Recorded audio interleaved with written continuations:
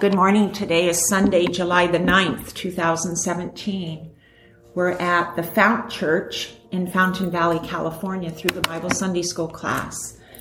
We've been studying the book of Proverbs. We're going to pick it up at chapter 19, verse 13, with George Mulak opening us in prayer. Thank you, Lord, for your word. We give you glory and praise and honor and ask you to reveal yourself in your word. In Jesus' name, amen. Well, we have had jumped into Proverbs, if you remember, out of 2 Chronicles, the coronation of Solomon. We are going to get back to 2 Chronicles. I actually didn't think it would take us quite so long to get through Proverbs. But nonetheless, we still have a good 10 chapters to go. So we'll see what we can do here this morning. Picking it up at 19:13, a foolish son is a ruin to his father, and a wife's quarreling is a continual dripping of rain. Yeah, I have to remember that. He was going to go on here in the next verse to talk about how a prudent wife is from the Lord. House and wealth are inherited from fathers, but a prudent wife is from the Lord. You can't get a good wife from your father. You get it from the Lord. Maybe your father can have his eye on a good one, like Eliezer found Rebecca for Isaac. But a prudent wife is from the Lord, so don't you forget it, you gentlemen. Hopefully we're not dripping like the rain. Slothfulness casts into a deep sleep, and an idle person will suffer hunger.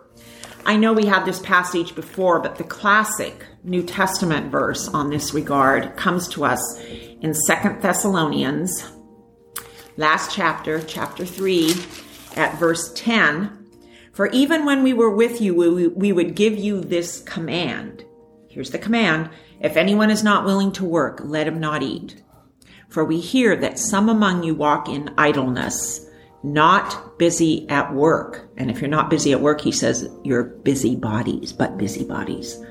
So that's 2 Thessalonians 3:10, best New Testament verse, that we were meant to mimic the Lord himself, who worked for 6 days and rested on the seventh.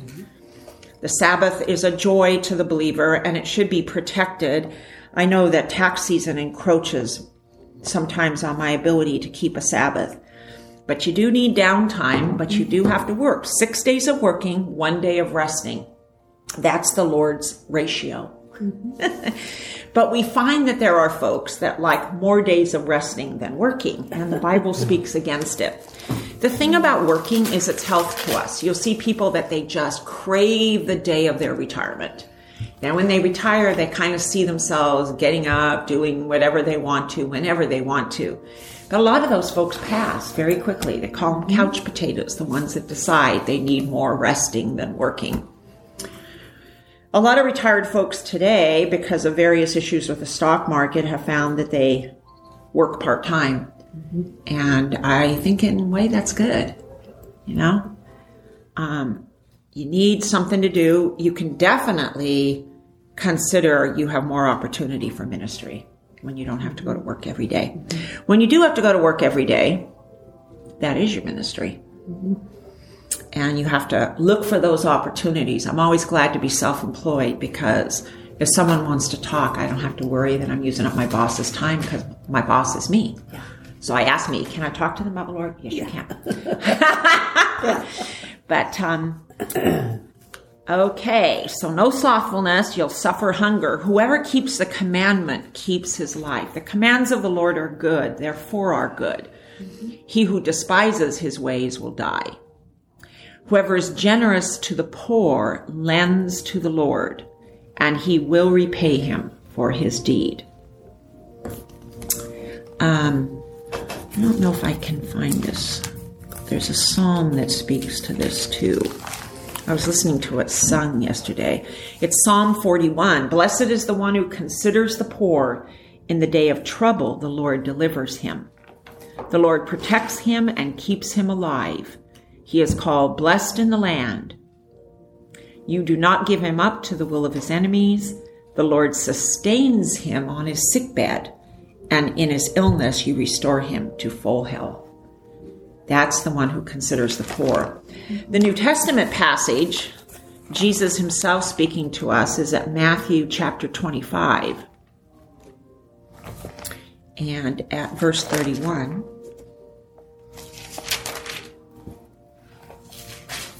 he says, when the Son of Man comes in his glory and the angels with him, then he will sit on his glorious throne. Before him will be gathered all the nations, and he will separate people from one another as a shepherd separates the sheep from the goats. You know this is the final judgment. And he will place the sheep on his right, but the goats on his left. And then the king will say to those on the right, "Come, you who are blessed by my Father, inherit the kingdom prepared for you from the foundation of the world." So those on the right were the sheep. And here's how he talks about them inheriting the kingdom prepared for them. Because why? I was hungry and you gave me food. I was thirsty and you gave me drink. I was a stranger and you welcomed me. I was naked and you clothed me. I was sick and you visited me. I was in prison and you came to me. Then the righteous, we know this is still the group on the right, will answer him saying, "Lord, when did we see you hungry and feed you?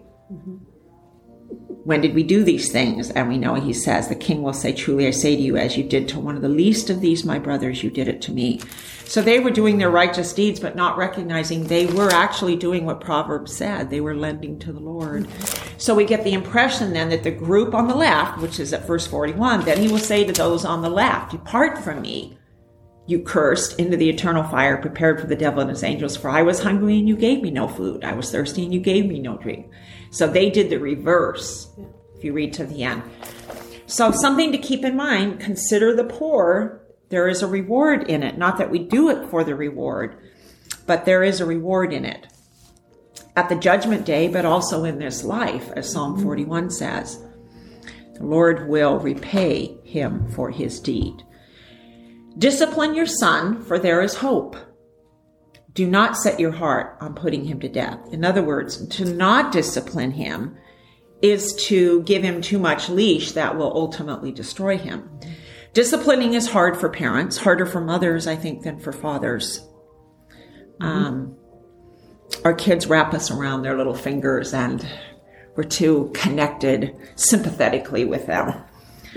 So thank God for fathers. And I really think in today's times, this is one of the reasons we have so many unruly children, is we have so many single family homes.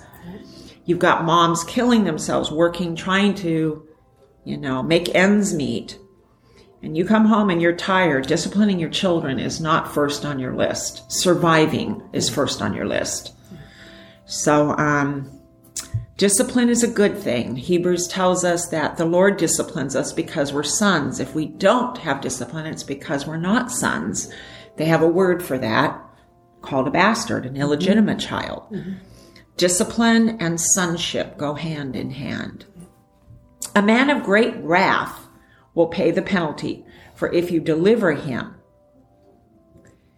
you will only have to do it again. So, a man of great wrath. Controlling your anger. Listen to advice and accept instruction that you may gain wisdom in the future. Many are the plans in the mind of a man, but it is the purpose of the Lord that will stand. There's a good sovereignty verse. Probably one of my favorite sovereignty verses comes from Peter's Pentecost sermon in Acts chapter 2, verse 23, where he tells them they have culpability for the death of Jesus, but also that it was God's plan that Jesus would die. So Peter says at verse 23 of Acts 2, "This Jesus, delivered up according to the definite plan and foreknowledge of God, you crucified and killed by the hands of lawless men. God raised him up, loosing the pangs of death, because it was not possible for him to be held out." So you killed him, and it was the definite plan and foreknowledge of God. And that is a mystery, that we have culpability. Yet God, even using the wicked deeds of men for his own purpose. And we can't always understand it, and I don't think we will understand it because it's not all been revealed to us. We should try to understand the things that have been revealed to us. And some we cannot understand because we are in a finite sphere. But the plans in the mind of a man, the purpose of the Lord, that it will stand. What is desired in a man is steadfast love, and a poor man is better than a liar. So rich people that lie, not so good as poor man with steadfast love. The fear of the Lord leads to life, and whoever has it rests satisfied. He will not be visited by harm. I got a good definition of the fear of the Lord that I liked very much. The fear of the Lord is not a distrustful terror of God, but a reverent awe and a worshipful response of faith to the God who reveals himself as creator, savior, and judge. We don't talk a lot about God as judge because the last judgment is going to be a fearful thing. I think the church needs to resume their preaching of it. We preach the creator and savior part pretty well, but the judge part, that there is a final day, that there are sheep, that there are goats, like we read, that there is a day when you can't get any more oil in your lamp, that there is a day you're asking for the rocks to fall on you. We need to preach that day too, because that in and of itself will cause some to have enough fear of God to consider submitting their lives to him. The final judgment will be a reward for some and a day of horribleness for others. We have Lazarus and the rich man. We have many passages in the New Testament that talk about that there is a day of judgment. And of course, even the Old Testament prophets like Joel talked about the final days.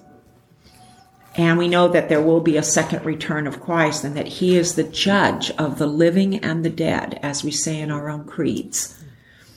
So, just something to keep in mind, the fear of the Lord leads to life. Whoever has it rests satisfied. He will not be visited by harm.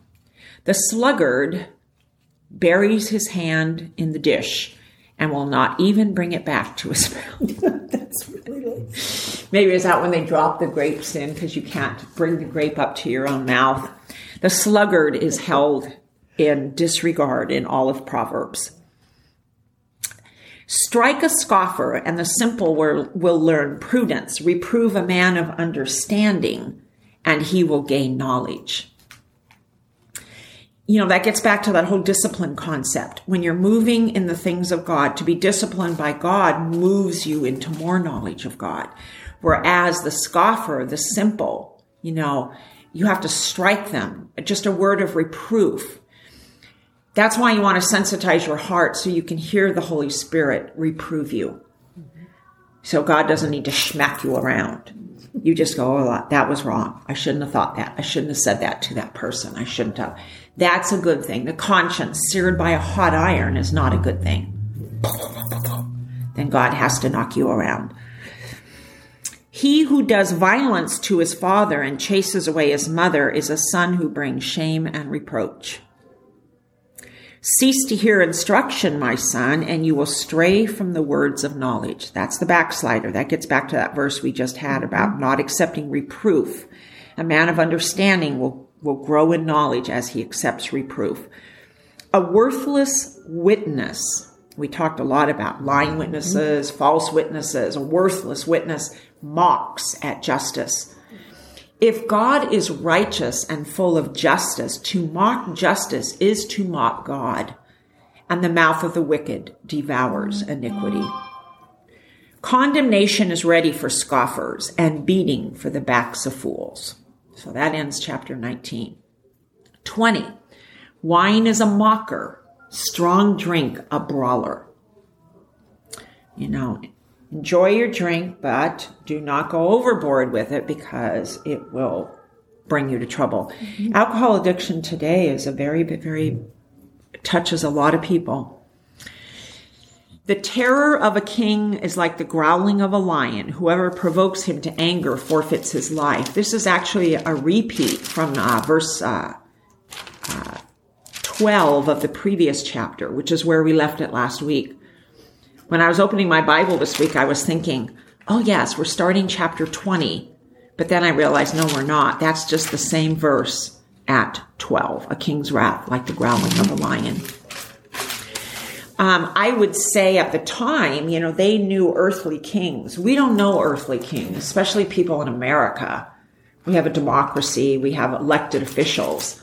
They didn't elect their kings. They had to sort of take whoever came in the dynasty, whether they were Judah or the pagan nations. So they learned to fear a king. Coming into a king's presence was to prostrate yourself and beg for mercy. Because of that, I think they had a better understanding of God as king than we do, because we're very flippant. We make fun of all our elected officials. They're not kings. We have freedom of press. We can say whatever we want, and people are, as you know, saying whatever they want. But I do say that if we had a king and there was this kind of terror of a king, people would understand the fear of God better.